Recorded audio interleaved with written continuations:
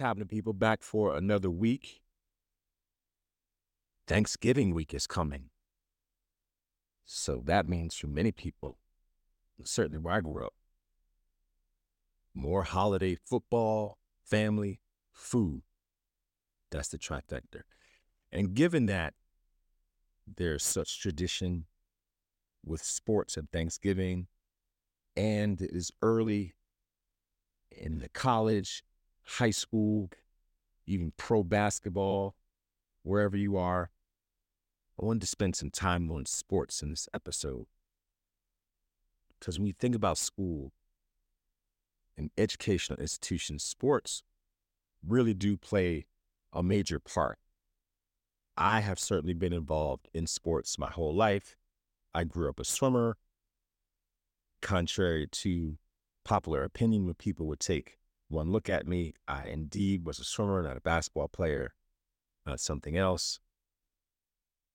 And swimming was something that gave me a sense of identity in that I was a student athlete in the truest sense of the word. My parents would have it no other way.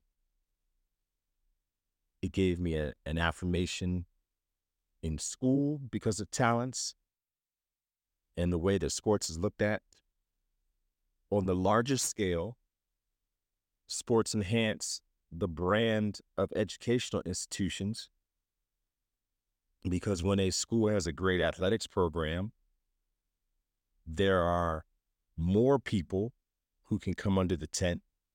Not only do people in the school community like to enjoy quality sports event, people outside the school community will often flock to and support a great sports program. Doesn't even really matter the sport. You can go through history and look at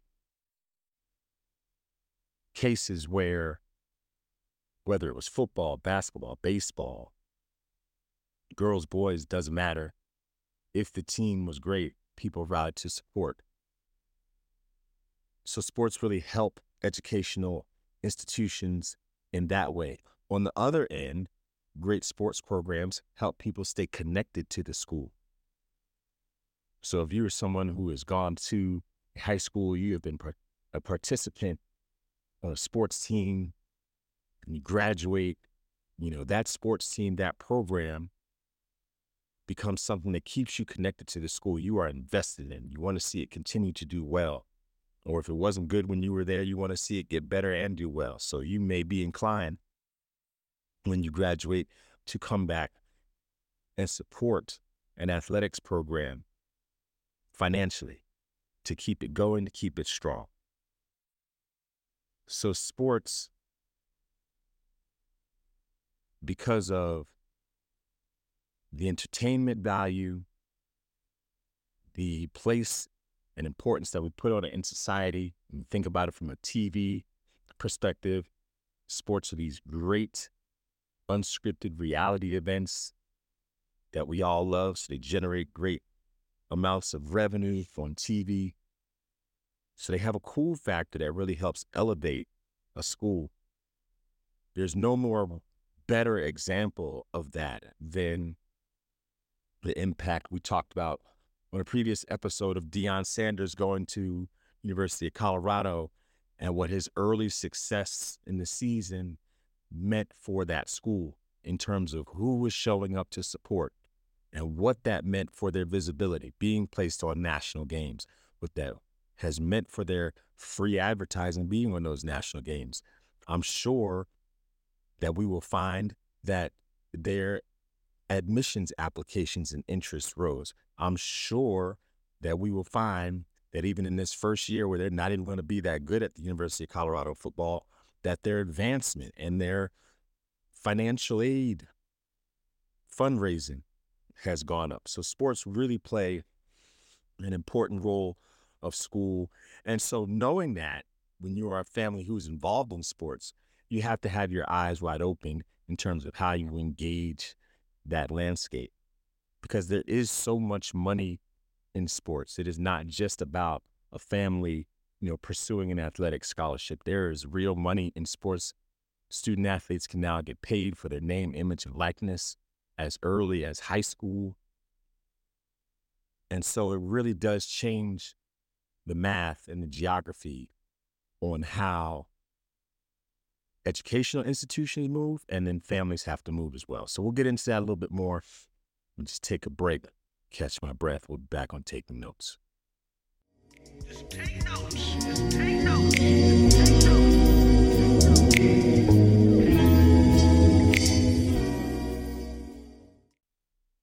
So we're back and we're talking sports this week on Taking Notes. And so I want to continue on the idea of educational institutions and their relationships with sports. And I want to do a little bit of compare and contrast when it comes to the landscape these days, and point out a couple of things and then some lessons that I've learned as a sports parent now compared to my own days and what my parents navigated when I was a student athlete. The first is that when it comes to educational institutions themselves, it used to be exclusively that sports fit within kind of the traditional school concept. Sports is an extracurricular activity. It is meant to supplement and complement what happens during the school day when you are learning your core subjects, you're reading your math, your history, science, so forth and so on. And so with the rise and availability of online education, you have seen a shift in that, or at least an extension of what the school concept is, to where there are many more, you could call them kindly, athletic conservatories, right? That would be in the vein of your dance or your music conservatories. In the worst light, you call them athletic warehouses, in that there is some minimal level of schooling going on, and then the rest is just training and pursuing the sport. And so this is an interesting phenomenon because, again, with the shifting of how institutions are created and their focus and their mission, families have to therefore be aware and understand the difference and go into it eyes wide open. When my parents, again, compare and contrast, when my parents were picking schools for me and my siblings, yes, our extracurriculars, we were a swimming family, played into it, but there was an understanding of the quality of education. That was never in dispute. These days, that's a real thing. Some of these institutions are not fully becoming accredited. And so even if you have talented young people going to these institutions and ideally developing their skills in whatever the sport may be, basketball, football, baseball, whatever the case, some of these places are not doing what they need to do to make sure that these students can move on to the next institution because they have not done what needs to be done on the academic side. And I have a great problem with that. Because again, you're taking the dream that families have of earning a scholarship so that a student might better themselves either through a university education or taking advantage of, a university opportunity to, go pro in a given sport. And you are giving them short shrift. You are cutting corners. So I think it's very important that families understand the types of institutions that they get involved with.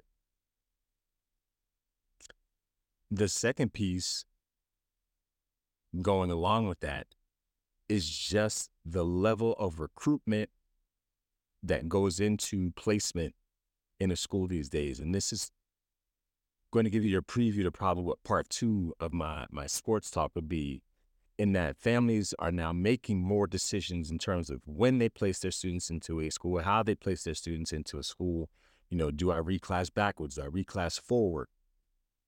All of that is now in play. And so if you are a family of a student athlete, you have to consider that landscape when you are looking around at the competition that your student is up against. You see all these videos on the internet now, particularly if you follow certain sports, where because of the movement and how families are placing their children in school, you can have middle schoolers, quote unquote, sixth, seventh, eighth graders who are far more developed physically than their counterparts. Because when it comes to some of these sports, when the tournaments are put together, they are put together and categorized by grade, not necessarily by age. And so when you think about this in terms of recruiting, you can have, for example, someone who graduates high school kind of at a normal, I would say late 16, to early 18 age, certainly in the case when I was in school, not too many years ago, to now, there are students who are leaving high school at 19 and almost 20 because of how they have engaged. And this is before we even talk about, a gap or a prep year that a student might take. So it all becomes very important things to think about as you enter into the sports parenting or student athlete journey. A couple other lessons that I've learned. And again, context. My oldest is a junior, so we are very much in the weeds on the recruiting trail. And I have to take a moment to just say how thankful I am that no matter the sport that we've been involved in, and we have tried them all, that was a lesson that I learned early on, the need to specialize before, I would say, late middle school, early high school is not so great. And if you can even continue to have students play multiple sports through high school, there's no hurt in that. Specialize when and if you have to, not because somebody necessarily tells you to. Make that be a family decision. But I've received great counsel from parents who've been willing to share their lessons along the way. And so this is my way to pay some of that great counsel and wisdom forward, because it has kept me sane in arenas where, because there is so much misinformation, that's a popular word, about what is the right path, that you can really become stressed out and anxious trying to figure out if you're doing the right things for your child to support their dreams. Lesson number one, at the end of the day, development wins. At the end of the day, developing your student athlete and their skill set is going to win much more than exposure. I'll give you the perfect example of what I'm talking about. Forget all of the bombast of LeVar Ball and all the never lost and all the interviews and beating Michael Jordan, all that. When you look strictly at how he created an environment where his three sons could all develop their skills and talents for basketball and not worry about all the exposure, which people will tell you is necessary to get to the next level, he did it right. He wasn't worried about being on the best AAU team. He wasn't worried about who was giving away, free uniforms and sneakers and could hook him up with a deal. He took the lead in making sure that his kids developed in a way that ultimately they would be found by the top programs, and they were, and they could land in the places that they needed to be, if their goal, which it was to be professional athletes.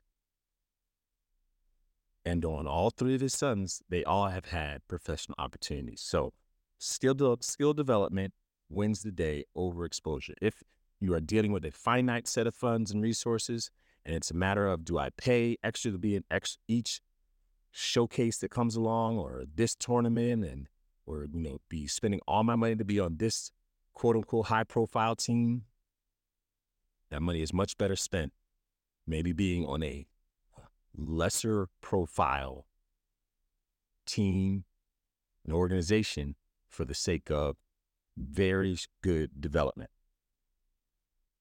Lesson number one. Lesson number two, given all that's going on in the sports world these days, especially with student athletes, you cannot, as a parent, give over that journey, that path, and the agency over making decisions to someone else. Don't care if it's a trusted coach. Don't care if it's a mentor. Parents have to take it upon themselves to do their own studying, to do their own research, talk to people, ask all the questions so that they can make informed decisions for their kids, because there are definitely people out there, no matter the sport, who are willing to say and do whatever it is to take advantage of talents of a child. At the end of the day, college athletics is about programs doing what they need to do to win and be successful, because as I already said, that feeds, a financial machine that helps keep the institution going. So families have to do what is in their best interest to participate in what at best is a mutualistic partnership. Family is going to benefit from the resources that the school provides, and the school is going to benefit from the talent of the student. Final thing, and then we'll wrap this up and get into our guests for today. You have to continue to check in to make sure that the student athlete wants it. It is not easy these days to land and make the journey from youth sports.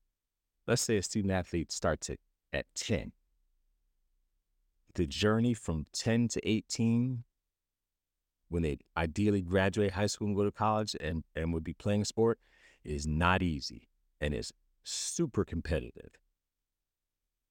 And then you take it up a couple more notches if they're going to continue the journey and participate in collegiate sports. So as a family, you have to be checking in to make sure that the student wants it. And then as they get older, that they're willing to take on the mantle and the responsibility of leading that journey. If you're still having to get the child up when they're in high school to do the extra, because everybody's going to have to find some way to do the extra, then they may not want it as much. And you let them know that it's okay if they don't. But it's not going to be a thing where parents force it, because if you're forcing it, you're only going to fester resentment in that child. And that's not what you want when you ultimately have to look across the dinner table at each other. So those are 3 quick ones. Again, we're going to spend some more time on athletics because there is so much to talk about. But I just wanted to get some initial thoughts out there. We have a great guest coming right up after this break. Just take notes. Just take notes. Just take notes.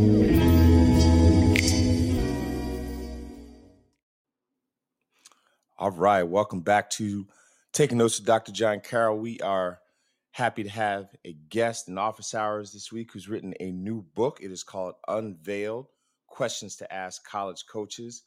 It hits home for me as a parent of a student athlete, currently navigating the recruiting process. And this young man did it very well, from the Ivy League at Brown to the Mountain West and Nevada, to finishing up in the Big West, averaging 16 points, 10 rebounds at UC Santa Barbara. Welcome, Leland King II, to office hours. How are you today, sir? I'm great, John. Great. Thanks for having me today. I really appreciate it. Man, it's a pleasure, and I appreciate you for this book, this resource that you have written, because as I mentioned, I am a current sports parent. I have a junior navigating the recruiting process, and it's one of those things that not only do you not have a handbook, but the landscape is always changing. So for you to write something that gives students and their families a path is a valuable resource. I want to start with, what made you decide to put fingers to type and make this happen? Well, a lot of it is just hearing about the portal, what's going on, how many kids are transferring, and it was actually, for me, the comments those kids were getting, because I felt like kids were getting a lot of flack, or just getting a lot of criticism for leaving the school, but I don't think a lot of people knew what was actually going on within those schools and what grown adults are telling kids in order to get them in those schools. So I felt compelled to write a story, or even my story. So at the beginning, the book was going to be about my transfer story, but then I thought about it. And I'm like, this isn't really about me. It's about the kids. And instead of just telling the story, let me put down some words of paper to help them avoid what I had to go through. And so first it was going to start as a memoir, which I may still do, but more importantly, so I thought, okay, let me get a list of questions for these kids to help them best as possible. I love it and very helpful. So right off, I want to start with, one of the first questions you asked, which is let's talking about money, right? So many students and their families, are endeavor for a scholarship when they get to the end of the recruiting road. And very keenly point out to have parents ask, what does that even look like? Because as you noted in the three places you went, it looks something, that money went spread very differently depending on where you were. Let me start with, how did you first come to make your decision to end up at Brown? What stuck out for you there that made you feel comfortable for that as your first stop? I mean, that was, like, I think, a pretty obvious one. It's just that it's an Ivy League school. Mm-hmm. And I remember, education's always been big for me. My main goal was to make it to the NBA and play professional Mm-hmm. basketball, but along the way, my parents stressed the importance of education. So, and I figured, like, I just talking to different coaches growing up and how that process worked for them and like what to look for. If you're good enough to play at that level, they're going to find you. So I'm figured I have offers from an Ivy League school. Had other offers that were pretty good, but you can't really beat an Ivy League. If I'm good enough, I'll make it, and I know I have the brain to do the schooling. So it wasn't. I really didn't have to think too much about it after it came to me. I remember my junior year is just more like, you want to go to the biggest basketball school, but then I just had conversations with family and even friends, and it was just pretty easy to pick Brown.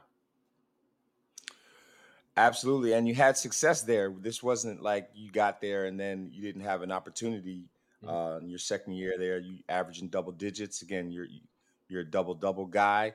Um, what made you decide I want to look at different pastures?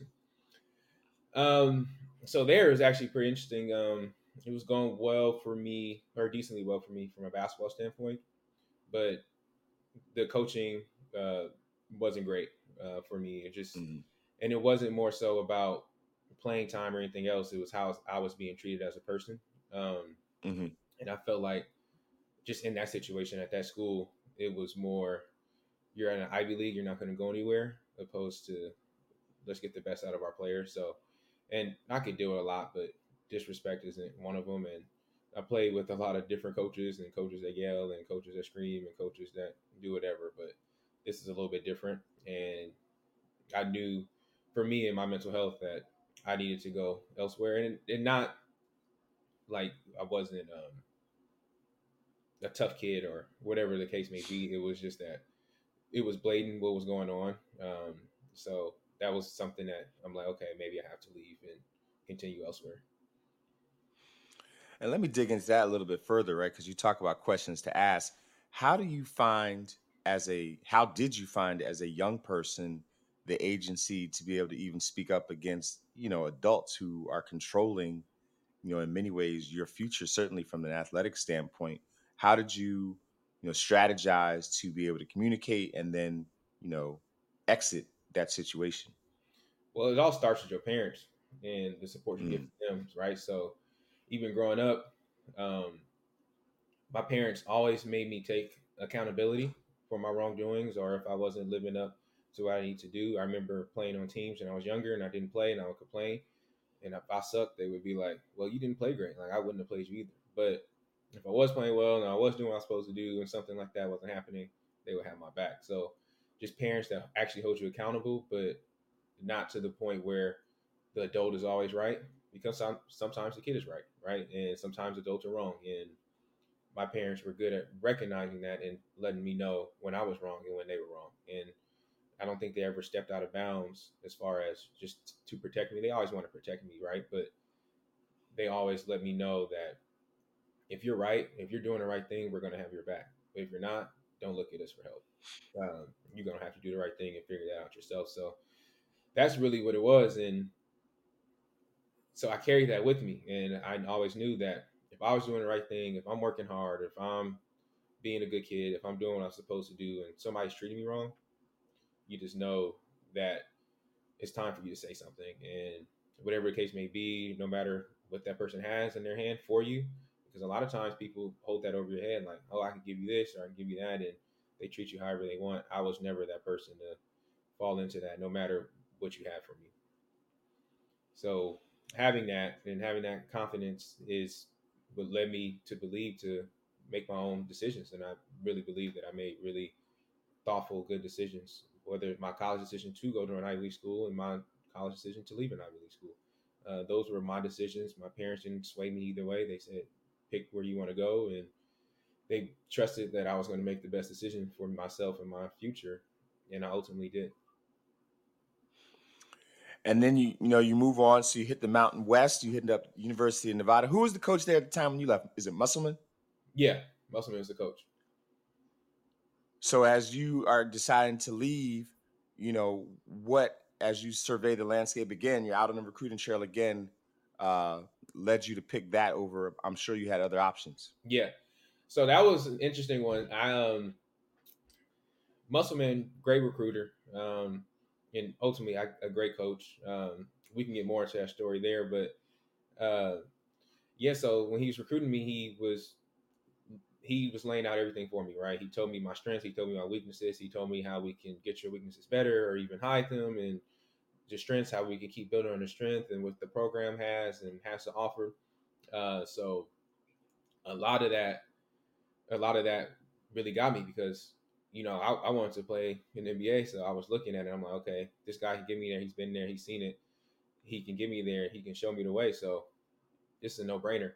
And then obviously leaving this Ivy League school, my the only deal with my parents was like, you can leave this Ivy League, but you just got to get a master's. So that was on the table as well, and I was like, oh, it's a no brainer. I have friends and family that actually went there too. So like at the time, so it was a nice time. Let me pick up on something you said in terms of Coach Musselman. How big was the idea that he had been in the league? He had coached in the NBA at that point and was now, breaking things down for you, and clearly, painting a picture where he could get you to where you wanted to go. How big was that in the decision process? And do you think that that's something that really resonates with student athletes when they're looking at, college programs? Yeah, I think it was everything. Just because you can tell you knew what he was talking about. Hmm. And as a kid, you're just gonna have to trust him. Like if a coach been there and he coached the best, like I mean, who else could you really learn from, right? So that was really that. Like I just trusted that he knew what he was talking about, and the effort he put into recruiting was also great. So it was an easy answer for me. And he continues to do it well. I mean, he has turned Arkansas into a destination. So Mm-hmm. the proof is in the pudding in terms of his ability to pull players wherever he is. Mm-hmm. And so, just to say to wrap up the story, you end up in the Big West, a great conference, UCSB. Mm-hmm. Certainly a lovely place to spend your college career. Sunny California, in Santa Barbara. What it seemed production wise that was one of your most productive spots. What allowed for that, even over being with someone who'd been in the NBA, as we just spoke about? Well, so with Musselman, I actually learned a ton. Um, Looking back now as a older man, I learned a lot about life playing with him. Um, Simply because I know he's one that always respected my work ethic and what I was trying to do, how often I was in the gym. I was in the gym like crazy, and he always respected that, always brought it to light. But that was a spot that I didn't play too much at, right? So that was a place where it was confusing because I'm doing well in practice, and when I play well, but I wasn't getting the time, and whatever the case may be. But that's where you start to really understand that sometimes it's really about fit and your environment. sometimes you have to change your environment to get the best out of what you want and like what you value and who you are. Like, especially after being at a school like Brown, playing for a coach who didn't treat you well and really disrespected you, versus the Nevada. But I played a lot, right? Versus a Mm-hmm. Nevada, a coach where always respected me, always talked highly of me, and but I didn't play that much. And obviously, I was upset at the time, and I think there's some things could have been better, and I think some things could have went a lot differently. But um, it was nice to be recognized for your work ethic, and but also know that, especially looking back, like sometimes it doesn't fit. And not saying that I couldn't play with that team or my teammates didn't want me to play or whatever the case may be. It was just that he saw something different, and what I saw in Coach Musselman was excellence every day. This wasn't a guy who just didn't want to play just because he didn't want to play. And like, I'm not saying he couldn't have or he shouldn't have, but what I'm saying is that he didn't feel like it was in his best interest all the time for the team to play. And like, when you see a guy who just wants to win, you start to understand what winning really takes. And you see, like he's doing in Arkansas, that's no accident. He Mm-hmm. takes it so seriously, and it's not an accident. And he may have some faults, but at the same time, he's a good coach, and he just wants to win. And it's nothing personal with him. So seeing that, I grew a lot as a player, as a kid, as a person, and I was able to take that with me into Santa Barbara, and knowing that I was just in a better situation, and it worked out for me, and Mm-hmm. it worked out for the team, and it worked out for the coach. Like we had a good, I had a good situation there, and you see that, and again, being an adult, I'm sure you went through it at a point. Like you see that it doesn't always fit how you think or work how you think or mean anything's wrong with you or anything like that sort. It's just more so, hey, this is life. Some stuff works, some stuff doesn't, but that shouldn't change your work ethic and how you approach things, because you have to evaluate and see where you're going to be the best at, and that could be anywhere, and there's plenty of opportunities for Yeah, and so that's when I want to finish on your journey piece. you. Looking back, if you were to be a consultant in it, and you know, you have a great job now, but if you ever wanted to, I definitely feel like there'd be room for you, given how you wrote about your experience, to help student athletes and their families. If you were to give them the one piece, like they're going on these visits that they get a five, what is the top thing that you would say they have to look for or be able to suss out in order to understand fit at a place? Because again, a coach and their staff is just going to tell you all the things that they think you want to hear in order to get you to go there. But Hmm. what does a student and their family need to know and be able to figure out in order to understand fit? I don't think you'll ever be able to understand fit, Mm. just based off what coaches are telling you, unless you watch a lot of their film and a lot of what they're doing. Like Okay. at Santa Barbara, I was told that they play through the four a lot, and that's how the system was run. And I watched some film, and I found out a little bit. I believed it. I wasn't sure, but at the end of the day, I saw that campus. I saw what the team record was before, and it was like if I couldn't play there, then it wasn't meant to be anyways. But at the end of the day, I know I'll get my master's degree. I'll be playing at home, and I'm at UC Santa Barbara. So I made that decision, yes, based off basketball, and because the coaches recruited me hard. So I think that you can look at that, like how hard the coaches recruit you. But even then, some Mm. coaches are just great recruiters. Um, but Pasternak, he did a great job of recruiting me, talking to me, and like telling me what I wanted to hear and what I wanted to know, and just trying to get the truth. And but at the end of the day, it was more that I'm at Santa Barbara. So I think if I could give advice, just go somewhere where you'll be happy regardless. Because if you do that, you'll probably be more willing to make something work versus just leaving. And as a player who's been good and uh, played overseas, got drafted to the G League, and just had an opportunity and not playing anymore, you realize that you really just want to be happy and enjoy your college experience.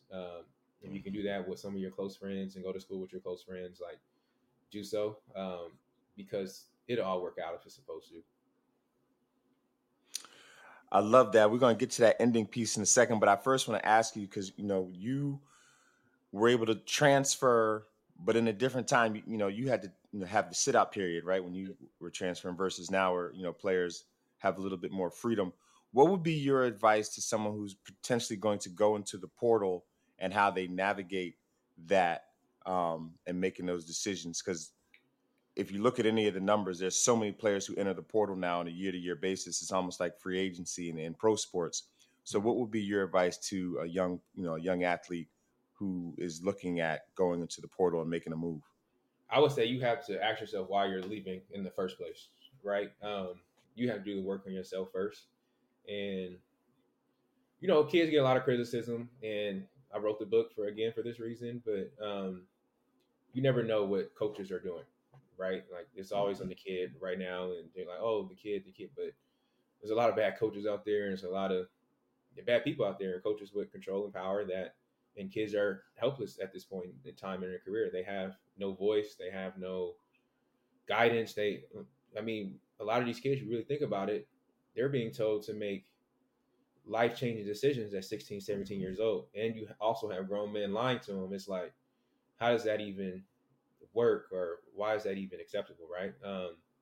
So, as a kid and as a student athlete, one, you have to know who you are, and you have to make sure you're doing things for the right reasons. You can't just transfer just to transfer.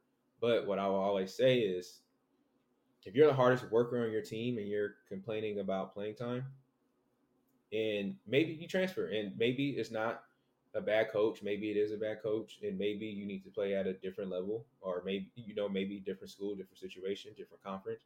So you have to assess why you're leaving. But I truly believe if you're not the hardest worker on your team and you're complaining about playing time, you don't really have reserve the right to say you want to transfer. You should do more work on yourself. You should actually try to be the best player you can be. And if you've done that, you exhausted those options, then go ahead. Or are you happy? Like, where are you happy at? Like, if you're just not happy, that's fine to transfer, but understand that, you know, put that out there and go somewhere where you'll be happy and make that decision, and just know that it could be the same at the next spot you go to. As far as playing time, but you should go to a school where you'll be in a more comfortable environment. You'll be happier there, and assess why you're playing basketball or playing football or playing volleyball or whatever. You have to assess that for yourself, because if you're playing because you love it and you want to play, great. But if you're playing for what it brings you, you also have to know that there's a price that comes with that sometimes, and you have to understand like what situation you want to go into. So navigating the transfer process is more about knowing who you are as a kid and as a person, as a player, and what you want out of this whole college experience. And as kids, it's hard to think about that, because in order to get good enough at your sport to play at the college level, I think for the most part you have to want it all. Like, there's no in between unless you're just that talented. But everybody I knew that made it wanted it all. Like, we all wanted to make it to the highest level, and if we didn't have that drive and pursuit, we wouldn't have gotten where we gotten. Some of us made it, some of us didn't. But even with that, you realize that, oh wow, I had like you don't really start to understand yourself because you're so focused on the main goal. So I would say Mm. reflect on yourself is the biggest way to figure out that transferring process, because you'll be a lot clearer and you have a lot more to look for, and if you know what you want, right? I love it. I appreciate that. And so let me wrap it up with the bow, because you've talked about being happy. You talked about, accomplishing some of the things that you set out to do. You put on a professional jersey, right? Mhm. You made it to the G League, which, I watched that documentary recently that came out, and they talk about how it is literally the second best league on the planet. So having accomplished those things, how did you know, or how did you make peace with being done, walking away, and getting a 9 to 5, as they say? Um, well, it was the biggest thing. I had so many different experiences. The first overseas,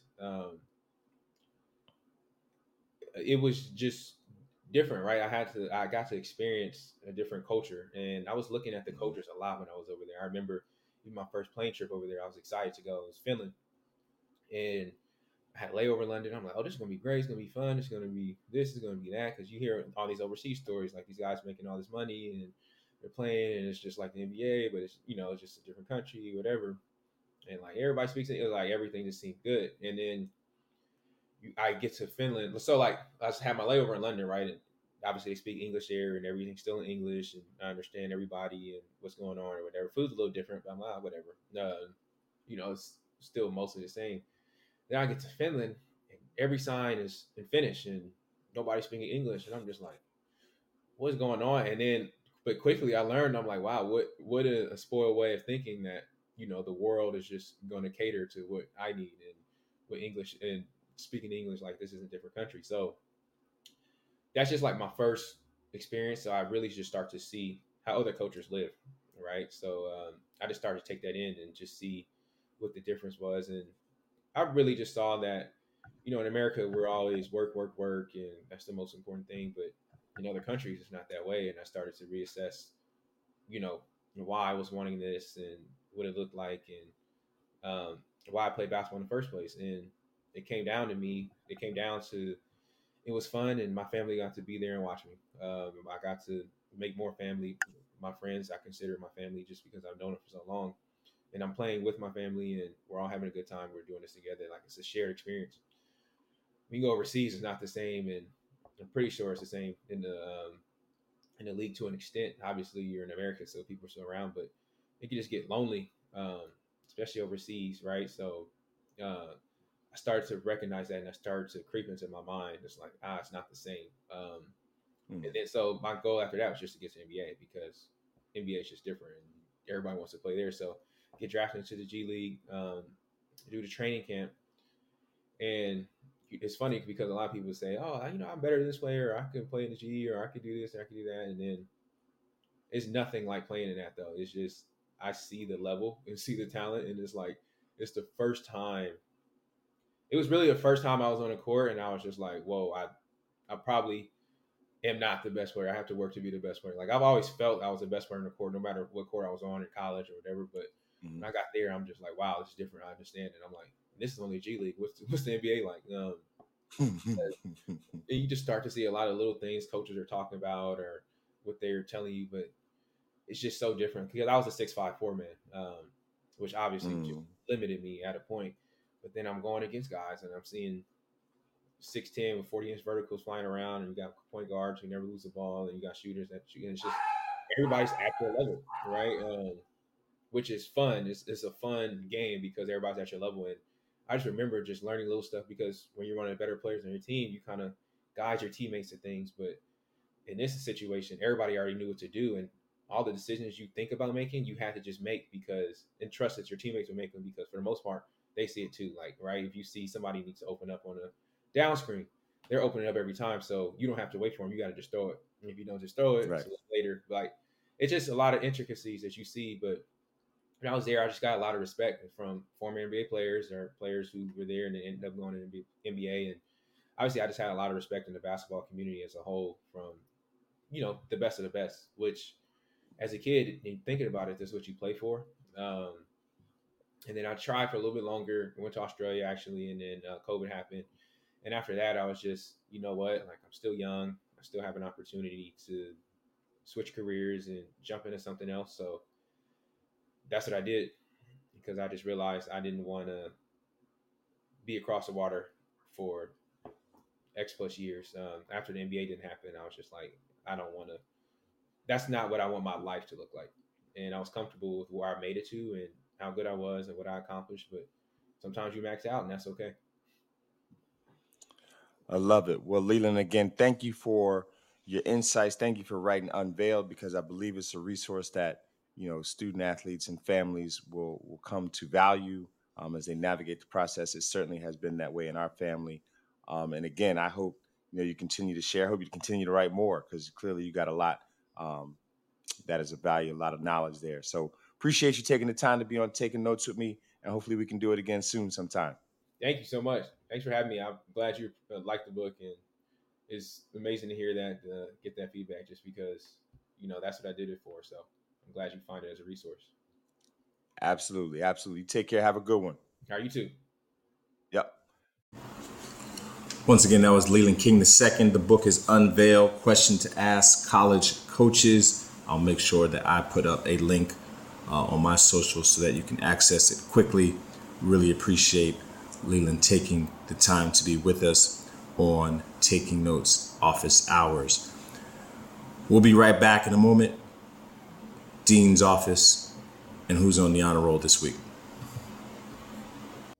Just take notes. Just take notes. Just take notes.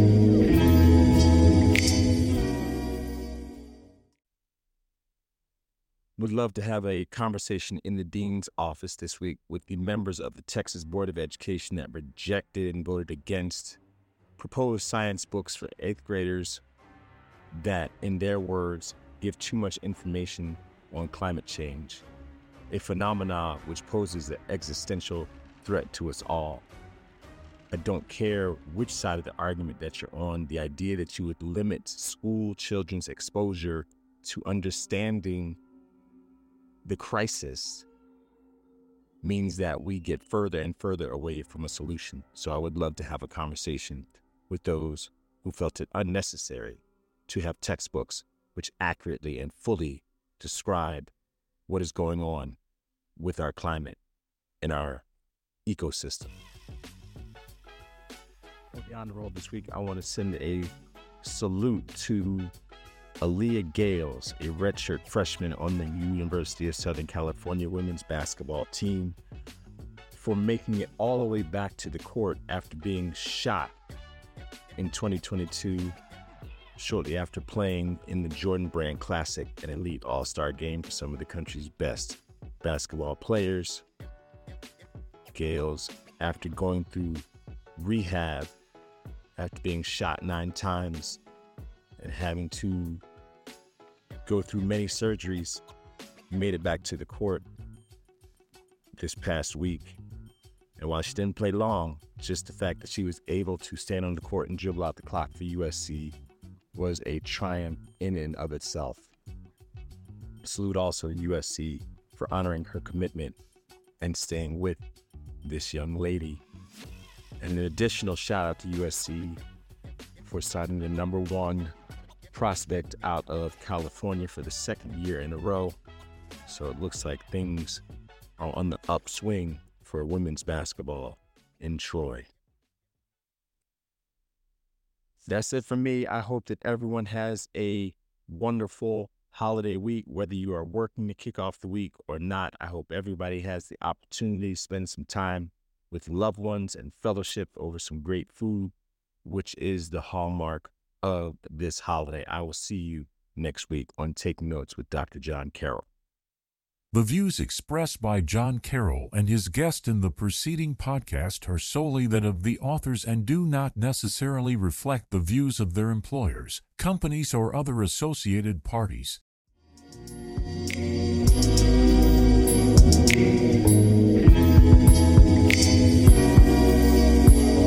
Just take notes. Just take notes. Just take notes.